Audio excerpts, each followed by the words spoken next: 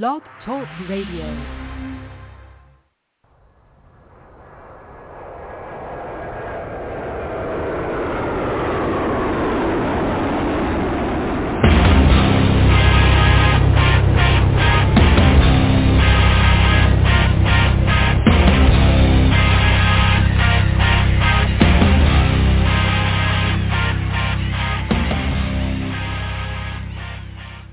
Happy Friday, everybody. Welcome to the Michael Cutler Hour. I am your host, Michael Cutler. It is Friday night. It is October the 1st, 2021, and I am happy that you're here.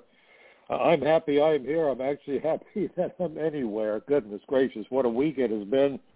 And it seems as though every week I say to myself, it can't get worse. And then I remember what my dad wisely told me when I was a teenager growing up in Brooklyn. He said, Mike, nothing is so good that it couldn't be made better or be so bad that it couldn't get worse. And it just seems as though every week we find a way to get worse. And so here we are. And God only knows where this juggernaut is ultimately going to lead us. But the real bottom line is that we as Americans need to sit down with our neighbors and we need to confront reality. Now, the opponents of freedom, the people that are cashing out our country, can be found in both parties. I'm a regular on a number of radio shows, and I know in one particular program some people were upset because I was hammering away at George W. Bush, and I always make the point about how Ronald Reagan gave us the first amnesty and the visa waiver program and the diversity visa and never hired more agents, and intended to actually vilify civil servants, telling everybody that America's civil servants were overpaid and underworked. And I have to tell you, I remember those days. It was infuriating. My first wife, may she rest in peace, heard that statement over dinner. We were watching a news report. She literally threw a slipper at the TV. She was furious because she knew that my colleagues and I were putting in hours you wouldn't believe, and we didn't get paid extra money for it. We did it because it was required, much the way the military doesn't have a time clock. You don't punch out in the middle of a battle. And if we would arrest somebody, even if we were already on duty 15 hours, and the guy would say, let's make a deal. I know where you can find guns or drugs or a fugitive. You can't let that kind of information sit around because that person's going to move. Once he knows his friend is arrested and he knows that his friend knows about his whereabouts, he's going to run. So as soon as we heard that, we made sure we didn't let the guy we arrested make a phone call, and we would run to the U.S. attorney, and we'd say we need a warrant, and we'd go to the magistrate, and we'd get a warrant, and we'd execute the warrant. It wasn't just sitting at a desk. You know, we were flying into another potential combat situation because we had to get this guy off the street. We had to get the drugs and the weapons off the street. Now, I didn't mind doing it, but when our commander-in-chief talks about how easy we have it and how we are overpaid for doing not much work, demoralizing. And it angered me, and it still angers me. And the politicians who write the laws and put the agents in harm's way, just as they put the military in harm's way, should show some damn respect for those of us who carry out the mission. Simple request. Simple request. Show respect for the people under your command. And I'm so tired of people saying, I support law enforcement. And we're talking now about politicians. And of course, it's not going to happen much on the Democrat side. Defund the police, sure thing. Let's fire the Border Patrol, wonderful. But even on the Republican side, we support police. How much do you want to pay them? As little as possible. What do you think of their pensions? They shouldn't have any. You support people with more than your mouth. Maybe we would do better if we were willing to pay more to get the best possible qualified men and women for those critical jobs. They're entitled to that paycheck. I am so tired of this nonsense about the class distinctions that are made by both parties. You know, when I was a kid, people say, why are you a Democrat? The Democrat Party used to be the party of blue-collar America, of union workers. My dad was a union member. He was a construction worker, a plumber, a tradesman. the Democrat Party used to look out for the tradesmen. That's when America made sense. That's when America and Americans were doing well. And within the last couple of decades, what we've been hearing is how America will only lead if we bring in the world's best and brightest. I have to tell you, any politician who can say that needs to be removed. I was listening to Hannity yesterday, and we hear this a lot from the so-called conservative side. And I thought I might start out today by just giving you my perspective, because we're going over the same disaster that we have with Biden and what I see as corruption and malfeasance. There's no other way to describe what's happening.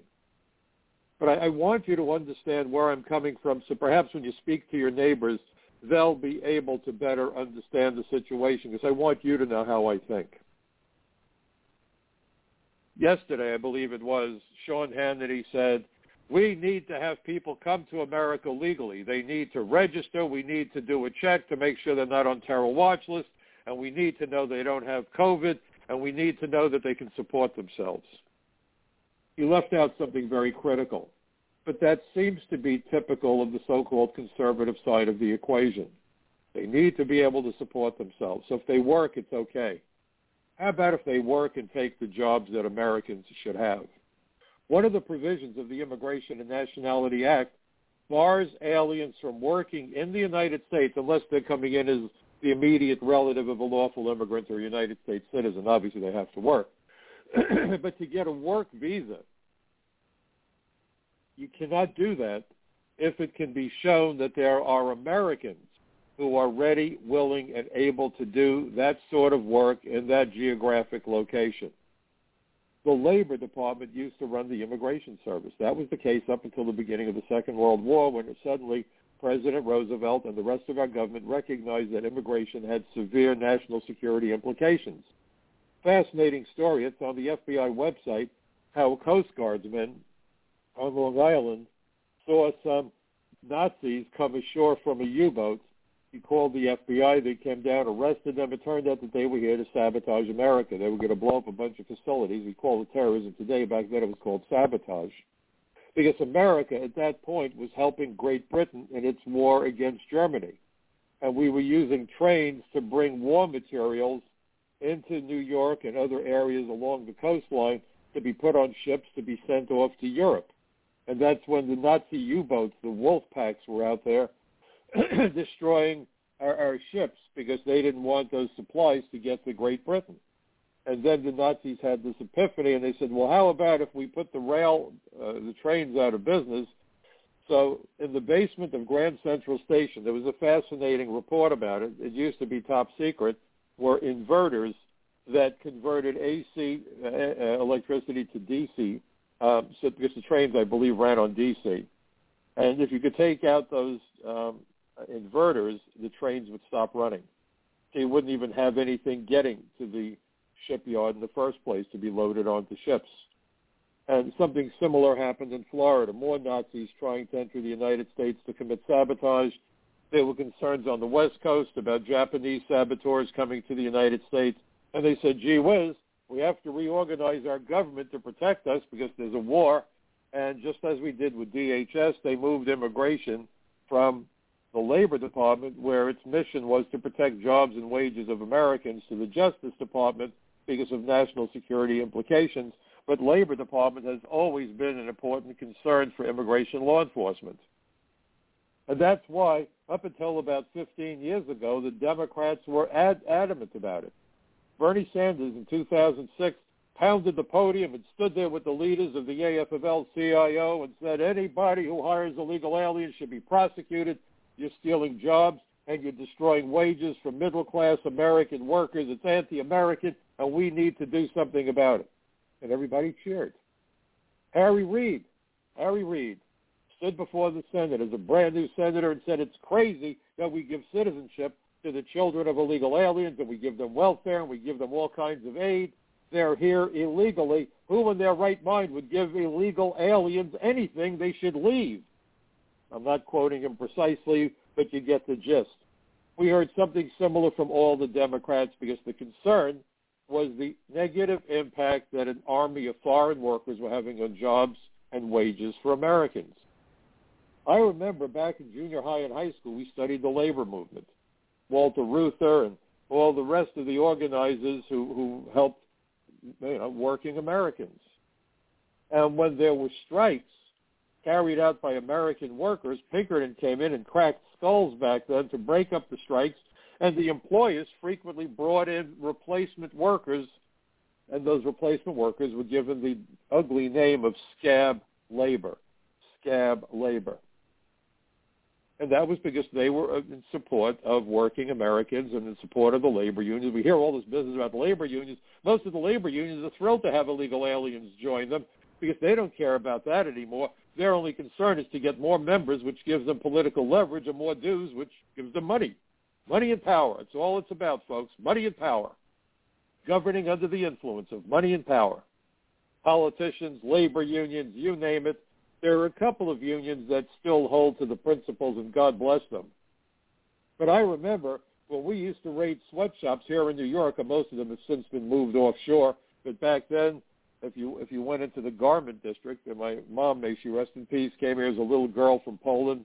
I've spoken about her frequently, lived by herself in a rooming house at the age of 13. Imagine, 13, couldn't speak the language on her own, and supported herself at 13 by working at a sweatshop making umbrellas for $3 a week, and still tried to send a few cents to her mother back in Poland every week until her mother told her, don't do that, they're stealing the money out of the envelopes at the post office.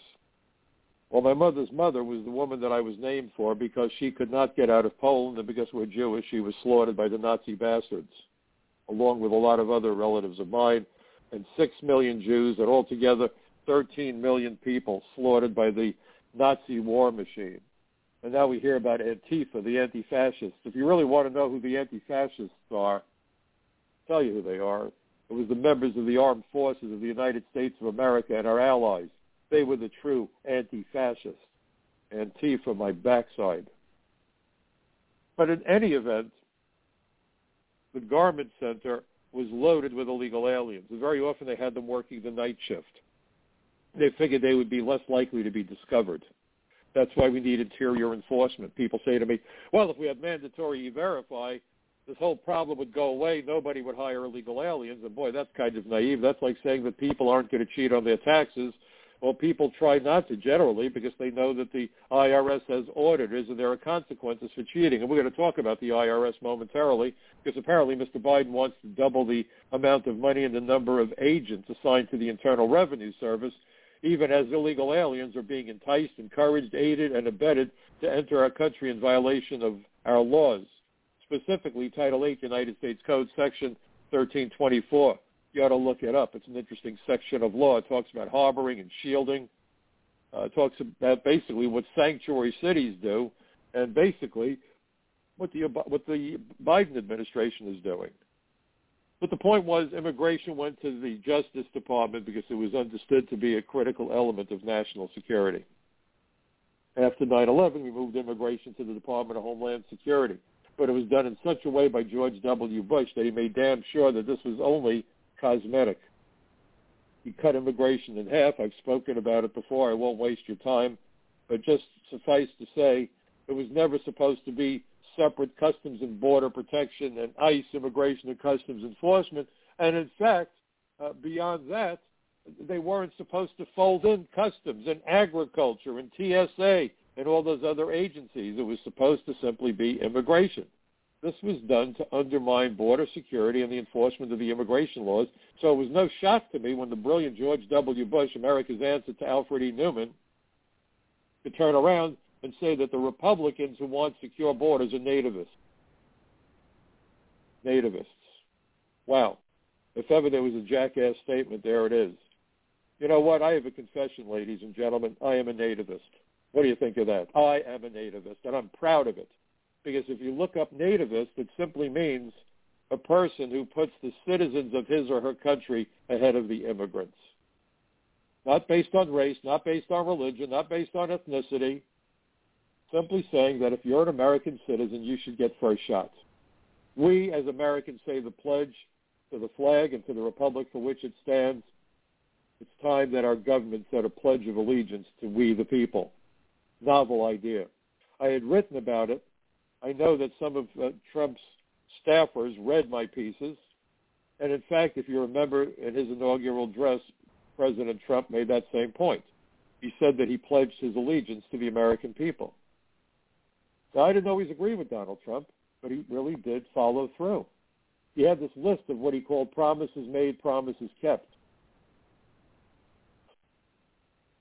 Look at Biden's list. All the lies that he spewed, all the promises made, promises broken. I don't think he's kept a single promise. He should have promised to screw up America. Then he would have been getting a gold star. This is a disaster. It's a catastrophe. So I look at where we are. I look at the lies and the nonsense being spewed, and we have a president now in the Oval Office who is working night and day to undermine border security, national security, public health, public safety, the jobs and wages of Americans. Whatever happened to the old Democrat Party that stood up for the American worker? You can't be standing up for the American worker when you flood America with an army of foreign workers. It's just that simple. And now what's so remarkable is that there are people in this country, in the Democrat Party, who are saying that they want to go to the State Department to arrange visas to bring nurses into the United States. If they have to fire nurses who refuse to take the vaccine, they want to have an ample supply of alien foreign workers on hand to swiftly get rid of the Americans and take their place. My gosh, it takes my breath away. Think back to Walter Reuther and all the other leaders, Samuel Gompers, and they would have referred this as scab labor. And who's leading the charge? The Democrat Party. I'm a registered Democrat. I'm outraged. I'm infuriated. I am sickened to my stomach. This isn't the Democrat Party. They're masquerading. They're using a name that they don't deserve. This is not the Democrat Party. They need a new name, because they certainly aren't the Democrats that I signed up with when I first began voting decades ago when I was back in college. The old Democrat Party, boy, oh boy, JFK and Harry Truman and Scoop Henry Jackson and Hubert Humphrey, they'd be pinwheeling in their graves if they knew what this Democrat Party is doing. But it all comes down to the cowards who run the party. Nancy Pelosi and Chuck Schumer, the biggest cowards I've ever seen in my life. They are live chickens. I can hear them clucking even now. If they had real courage, they would have stood up to the lunatic fringe of their party and said to them, you're out of your mind and we're not going to abide by it. Instead, they're kowtowing because they're scared to death that they might lose that position of power. Nancy, you're 81. Time's growing short. The shadows are getting longer. The day is almost over. Go out with some damn dignity. I've never seen such cowardice or selfishness in my life. I mean, think of Nancy when COVID first hit, standing in front of her $26,000 refrigerator, pointing to her expensive, exclusive, crafted ice cream, the Ice Queen, pointing to her ice cream. American families were going to bed hungry that night. People didn't know how they were going to feed their children. But there's that image of the Ice Queen with her ice cream showing off. It took my breath away. At least have the brains to not rub it in, to stick your thumb in the eye of the people who thought you represented them. Breathtaking. It's ugly. It's disgusting. It takes courage to stand up and say, this is where I stand. There are guys who went with me when I went to Senator Al D'Amato to change the reentry law to make it a 20-year felony. There are guys I work with who said, you're out of your mind. You're going to a senator. You're going to get jammed up. They're going to get you. And once again, I fell back on my dad's wise words. I lost both of my parents to cancer when I was in college. I've been on my own since I was 21, but I still stand on my parents' shoulders. And my dad was a real man. Lots of toxic masculinity. You know what that's about, right? And he said to me, Mike, a real man has to stand for something, and the only person who will be able to intimidate you is the person that you permit to intimidate you. But I'm sure that Nancy and Chuck didn't have that kind of a moral-based upbringing, because if they did, they certainly wouldn't be acting the way they are. It's infuriating. That's not leadership. And what they need to understand is that when the mob is running behind you and you're running for your life, you're not leading. You're running scared. Running scared is not the same as leadership. And Nancy, at your age, Chuck, at your age, you can't run that much faster. They're going to run right over you, and it's coming. If it doesn't happen next month or in 3 months or in a year, it will happen. The time is growing short. Show some dignity. Show some New York chutzpah. Stand up and say, no, you're not going to do this to our country. What legacy will you leave behind? The destruction of the middle class, the destruction of America's sovereignty, the destruction of the future of American children? I'm so tired of all this talk about social justice. If you're that concerned about social justice and you think it's unfair that a disproportionate number of blacks or people of color get arrested, why don't we look at the situations in which these people grow up? Children who come from broken homes, living in abject poverty. I've been in those buildings. I'm sure Chuck and Nancy would never walk into those buildings. They'd probably be too scared because they're chickens. Again, they're clucking. I hear them. I can hear the clucking. Listen carefully. You can hear it.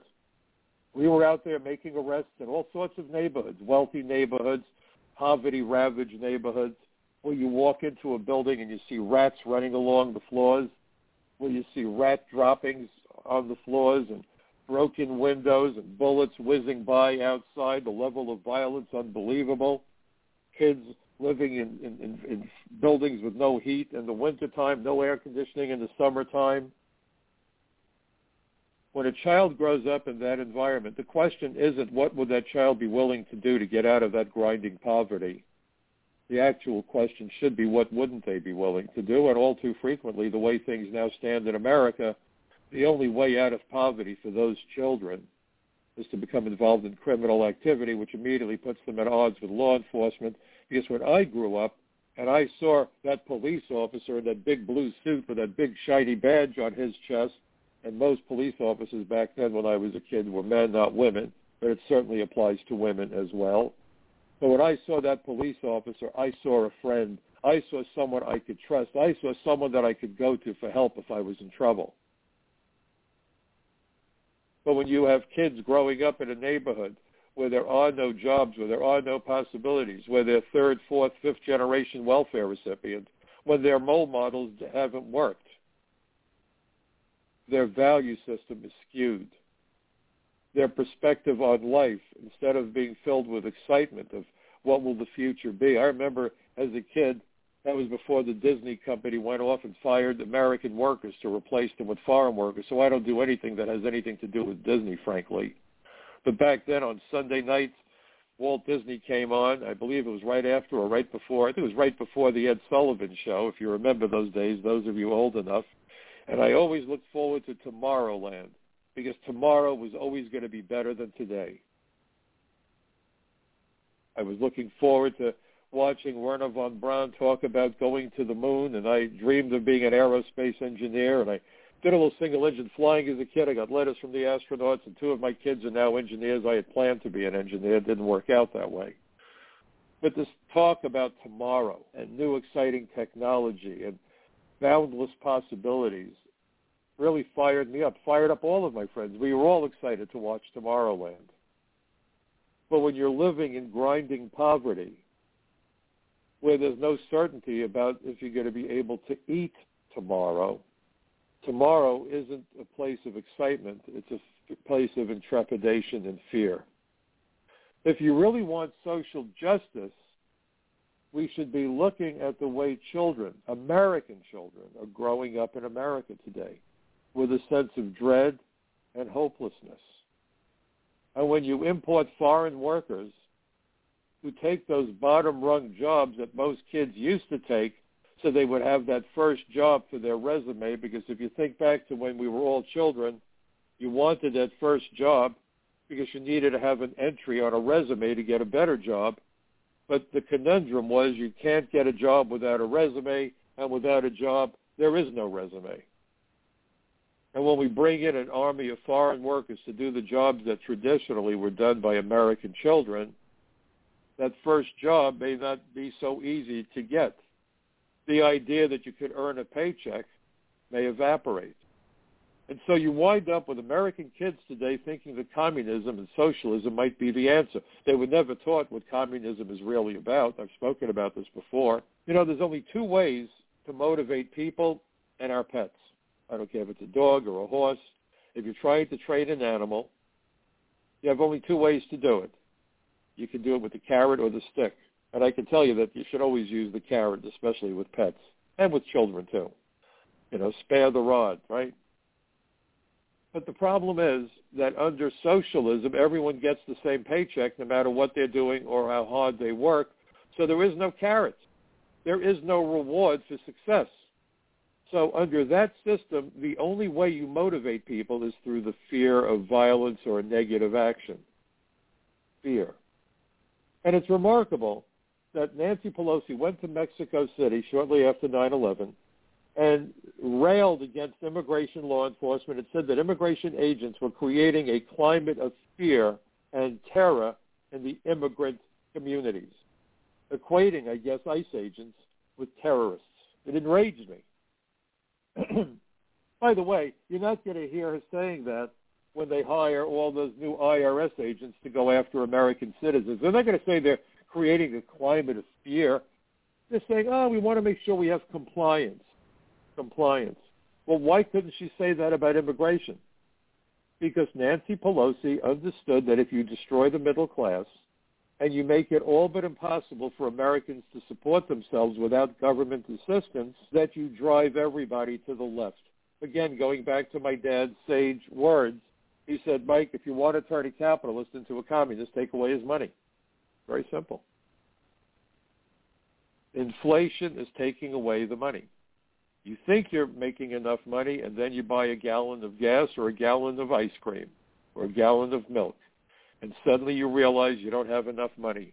You have too much wheat at the end of your check, so to speak.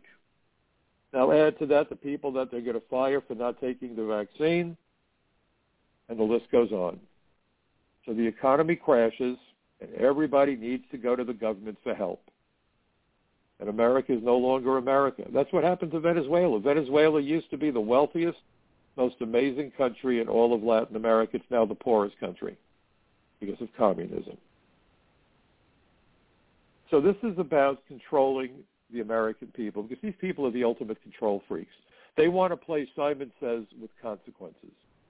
And that was why I wrote an article wherein I said that, I'm trying to see if I have I actually don't have it on my website today. I should have added it. There was another article that I had written. For the Democrats to succeed, Americans must fail. You could look it up at Front Page Magazine. I hope you will after the program. For the Democrats to succeed, Americans must fail. And I talked about Alan Greenspan talking about basically the destruction of middle-class, high-tech wages through the importation of an army of foreign workers. This is about destroying the wage structure for Americans so that everybody becomes dependent on the government. These politicians aren't representing Americans. This isn't about Abraham Lincoln's lofty view of a country that had a government that was of the people, by the people, and for the people. These politicians don't care about governance. They care about power.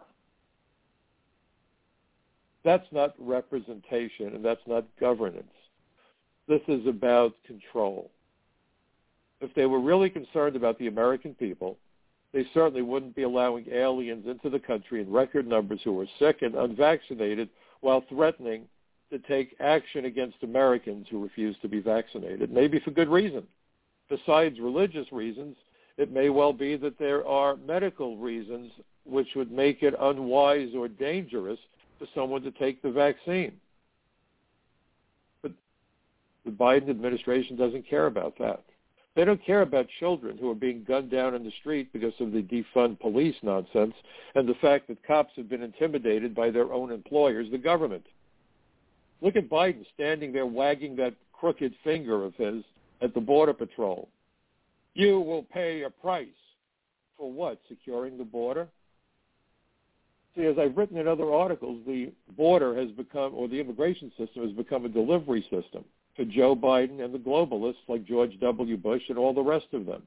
That was why I believe they hated Donald Trump so much. Now, I didn't always agree with Donald Trump, and some of his business practices left me shaking my head. I'll be honest with you. But there was no doubt in my mind that Donald Trump was focused on protecting America and Americans, putting Americans first. And every time he spoke, especially when he spoke at the UN, he used the dreaded S word, and it really riled up all the globalists. That S word had them shaking in their boots and running to the bathroom so they could toss their cookies. You do know what the S word is, don't you? Sovereignty. Sovereignty. So we defunded the police, and whether they defund them or not, they've done something else. They've demoralized law enforcement, haven't they? And at the end of the day, law enforcement officers go on duty to do their sworn duty to live up to their oaths of office, unlike most politicians.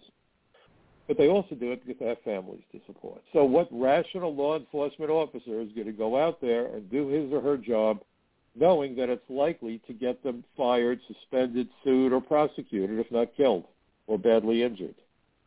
It's a no-win situation. Back when I was an agent, we had a simple expression that explained it all. We used to say, big cases, big problems.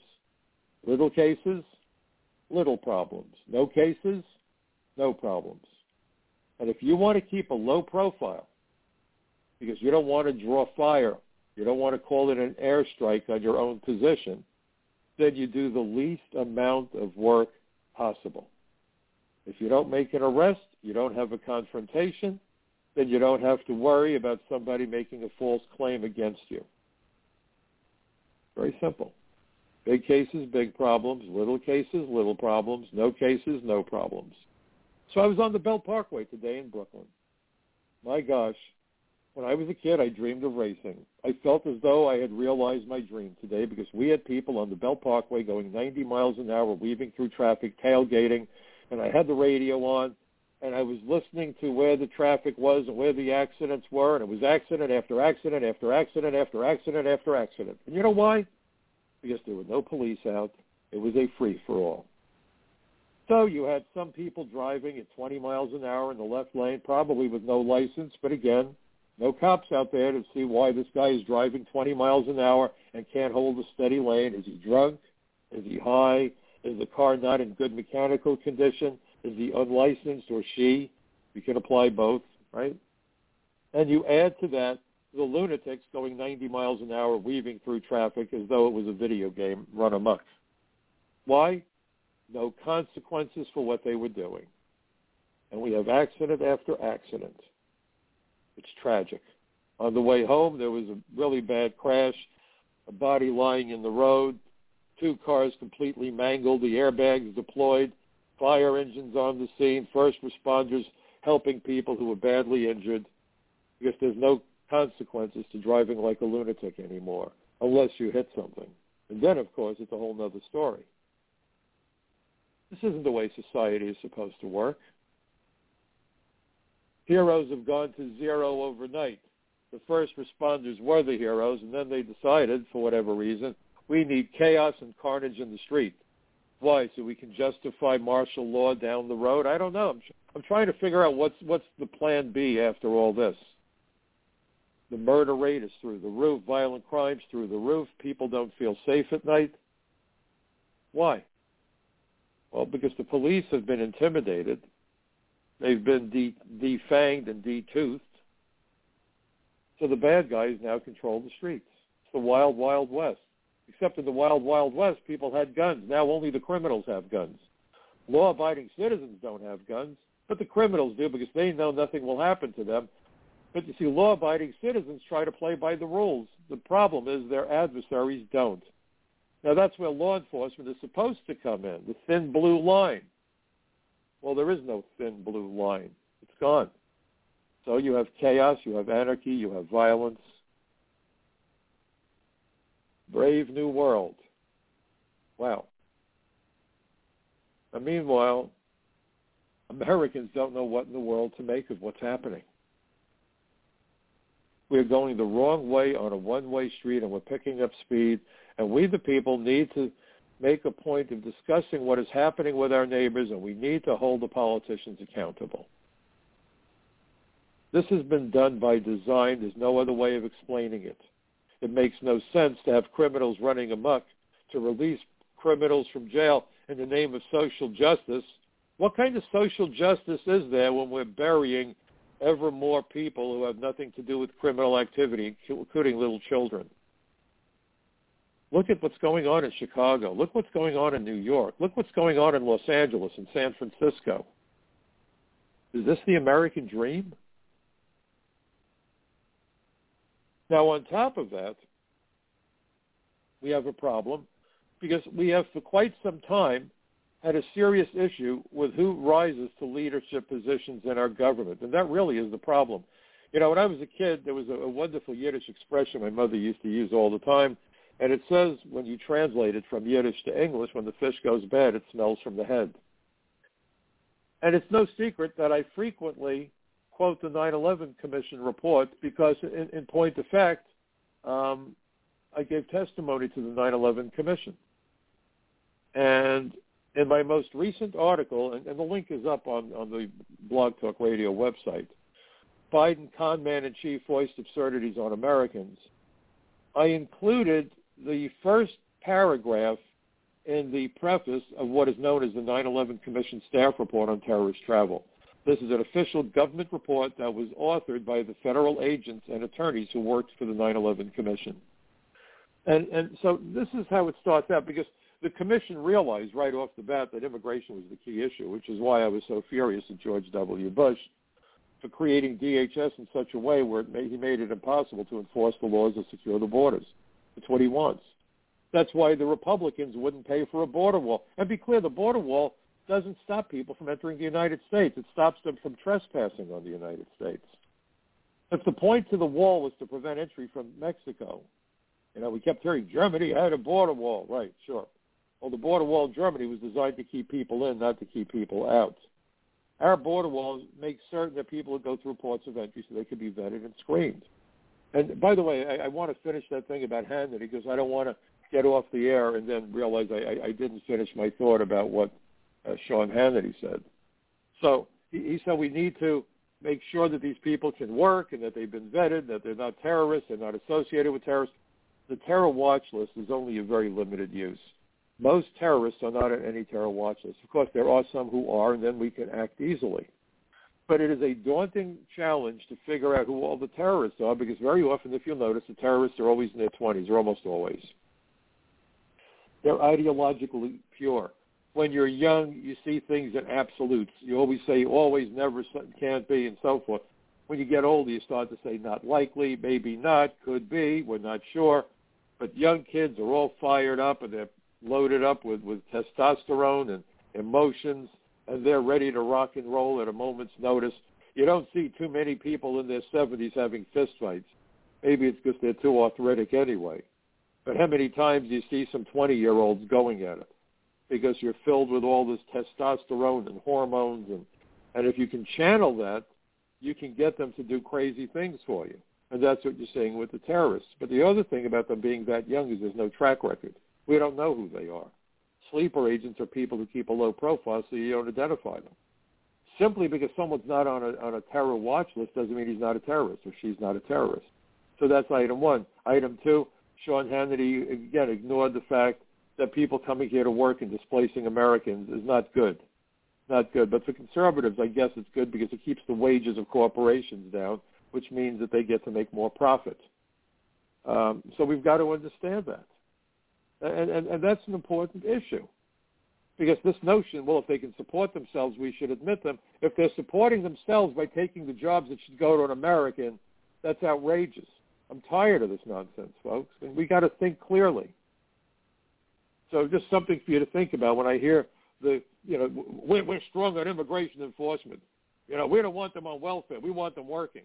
No, we don't want them at all. If you're coming here to work and you're going to take a job from an American, stay home. The American needs the job. Stand up for our fellow Americans.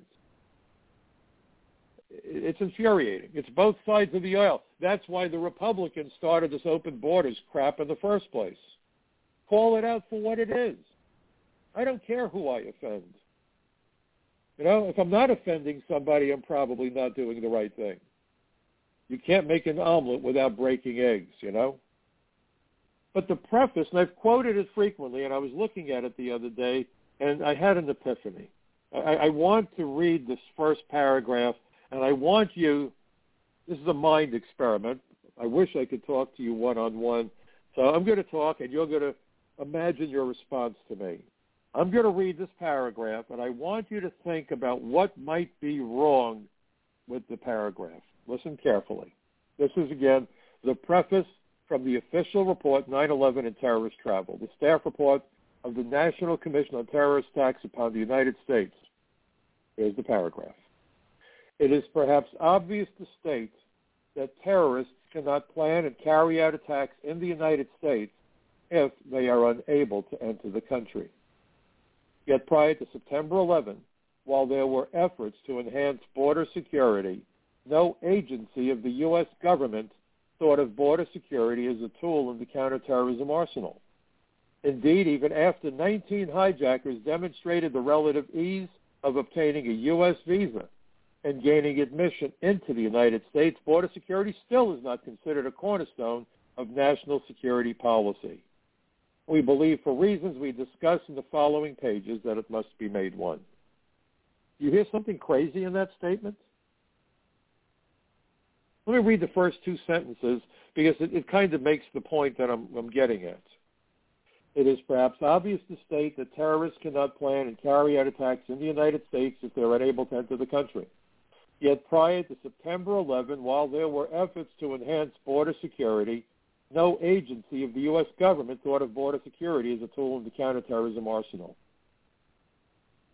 How in the world could the leaders of agencies that were involved in counterterrorism and national security not get the point that to prevent an attack, you got to keep the attacker out of the damn country? Just let that sink in, the enormity of that simple statement. If the police made an announcement in your community, we have a problem at night with people who are home invaders and burglars seeking to break into houses, would you lock your door? Simple statement.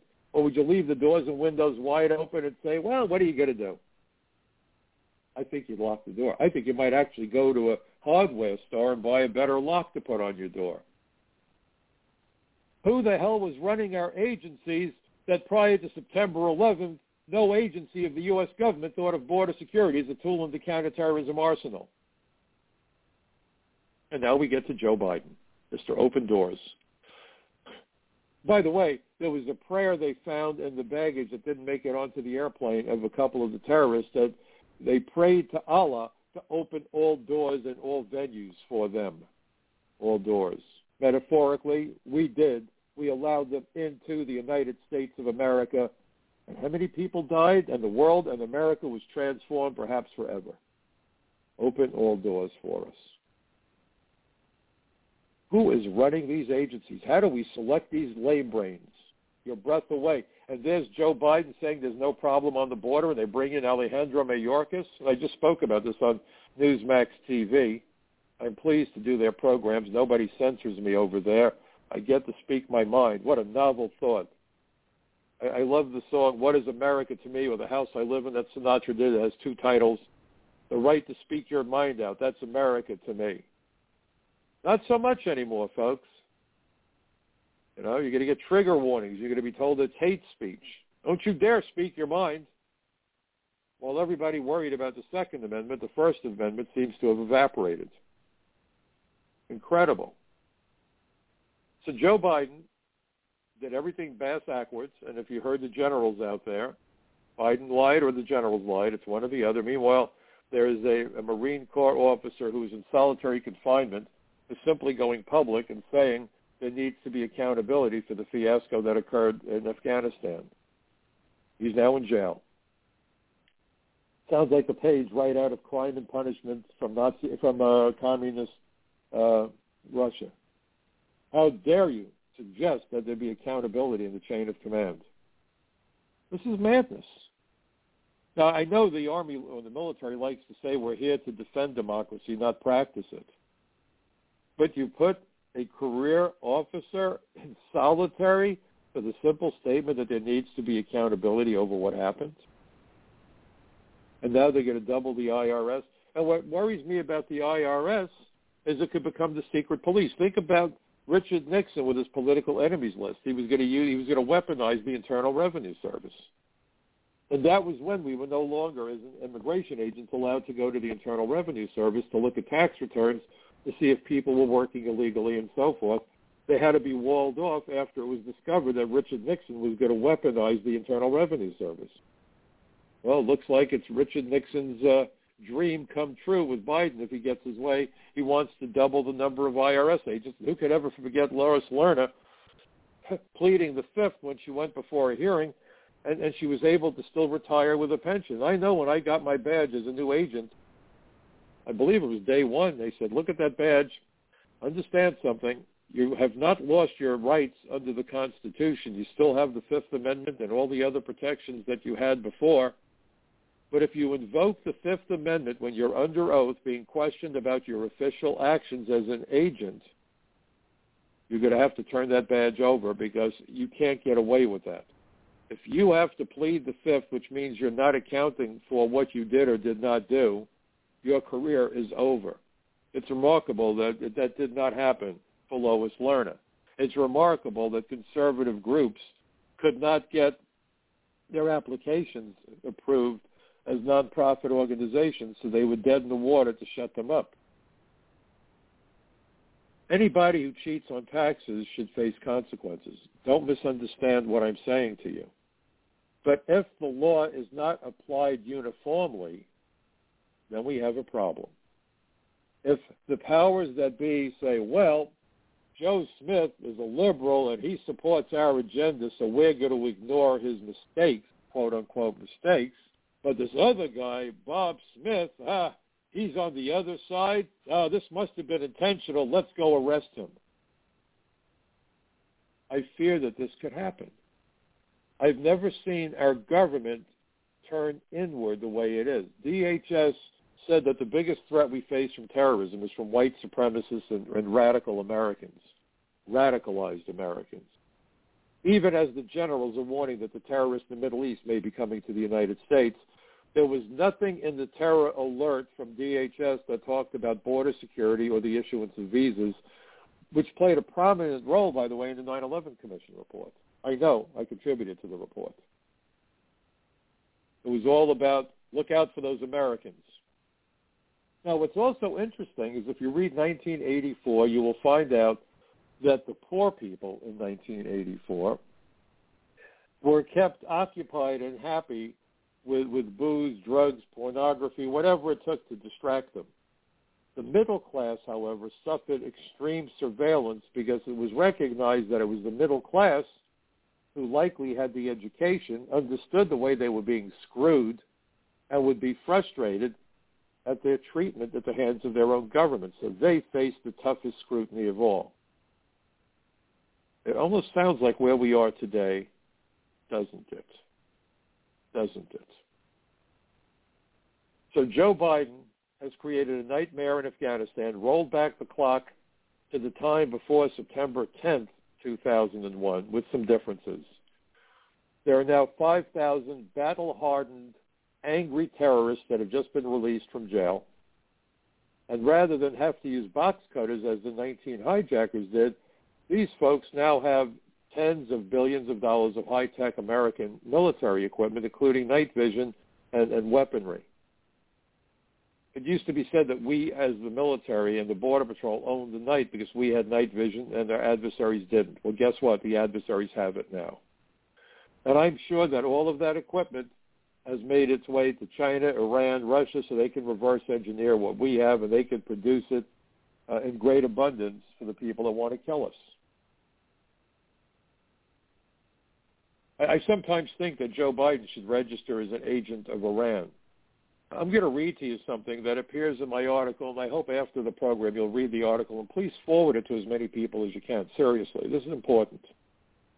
This isn't just Mike Cutler spewing his ideas. But what I mentioned in my article is that on April 17, 2018, the House Committee on Homeland Security, Counterterrorism, and Intelligence Subcommittee conducted a hearing on the topic, the state sponsors of terrorism, and examination of Iran's global terrorism network.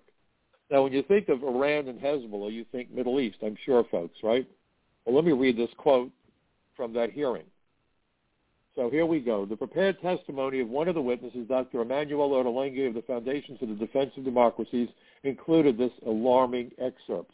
These are his words now, and nobody at the hearing contradicted him. Sometimes at hearings, other witnesses will contradict you. I know, I've been there. This isn't something I read about. But listen what he said. In recent years, Hezbollah's Latin American networks have also increasingly cooperated with violent drug cartels and criminal syndicates, often with the assistance of local corrupt political elites. This toxic crime terror nexus. So, folks, when he talks about the crime terror nexus, he's talking about Hezbollah working with human traffickers and drug smugglers throughout Latin America, not Middle East, Latin America. This toxic crime terror nexus is fueling both the rising threat of global jihadism and the collapse of law and order across Latin America that is helping to drive drugs and people northward into the United States. So let me stop and I'll make a point and then I'll finish off what he said. And this is the statement that keeps me at night wide awake staring at the ceiling. When we see these caravans, everyone's saying, is it Soros? Is it this one? Is it that one? Folks, this could be Iran behind this. Let that sink in. The same Iran that is working to perfect nuclear weapons right now. Think about that.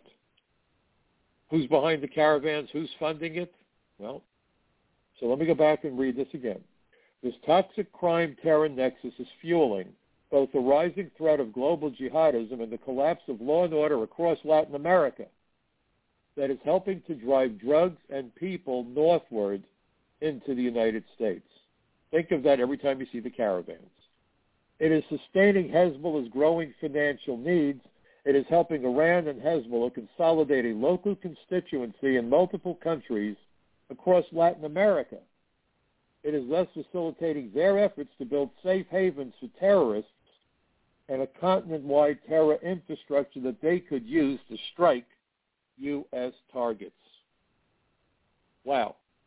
Does that not take your breath away?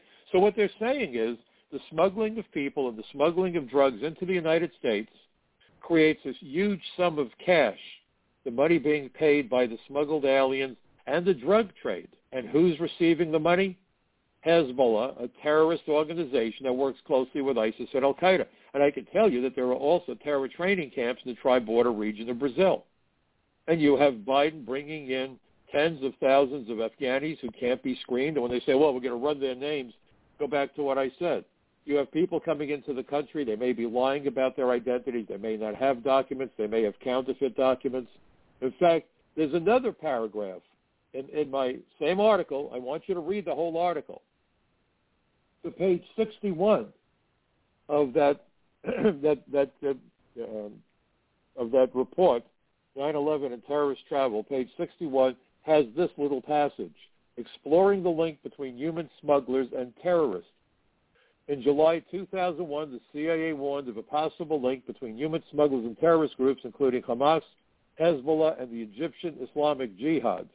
Indeed, there is evidence to suggest that since 1999, human smugglers have facilitated the travel of terrorists associated with more than a dozen extremist groups.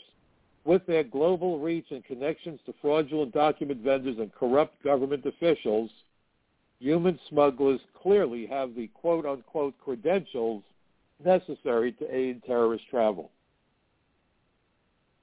What is the point to these hearings and all these reports if the President of the United States blithely ignores all of it? And Alejandro Mayorkas, the guy running DHS, was investigated by the Office of Inspector General back during the Obama administration when he headed up Citizenship and Immigration Services, because the people who worked there complained that he was forcing them to approve applications for visas that never should have been approved, including visas, the EB-5 treaty investor visas that were known to have been used by Iranian terrorists and pornography rings and criminal organizations.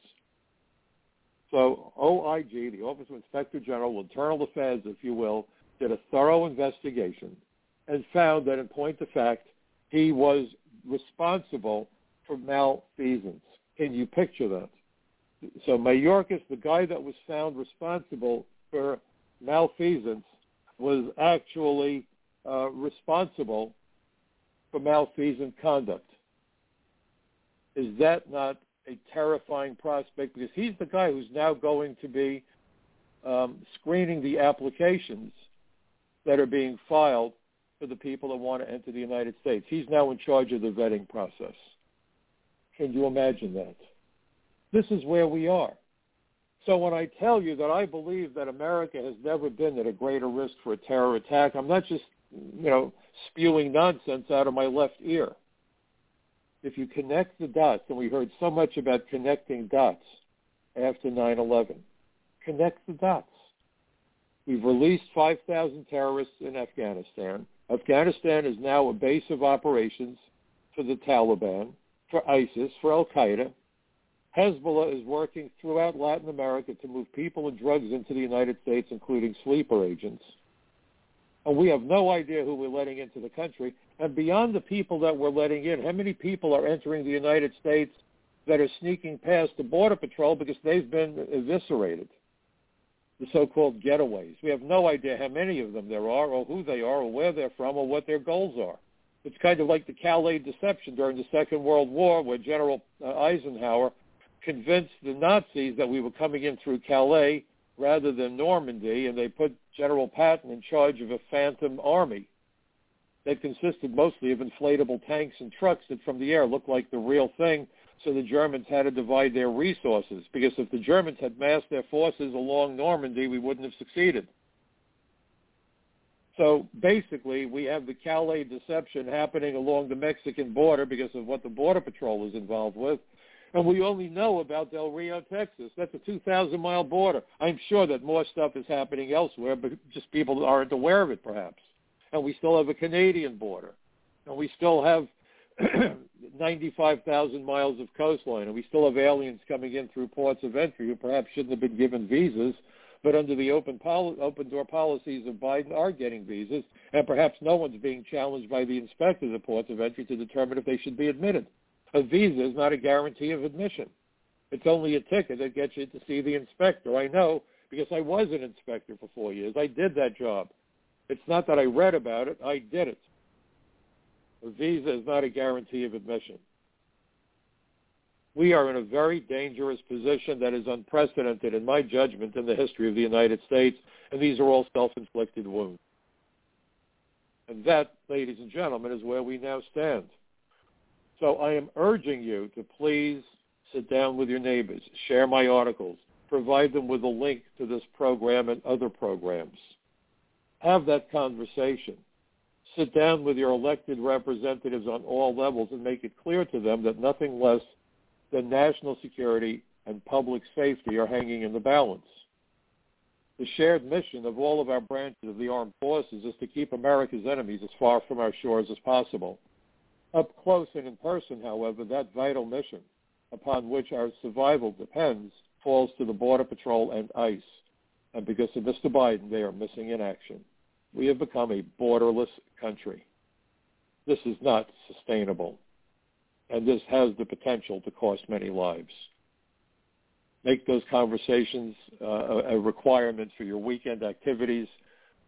Feel free to share my materials with everyone you can, and please join me again next week right here on the Michael Cutler Hour. And never forget, pardon me, that democracy is not a spectator sport.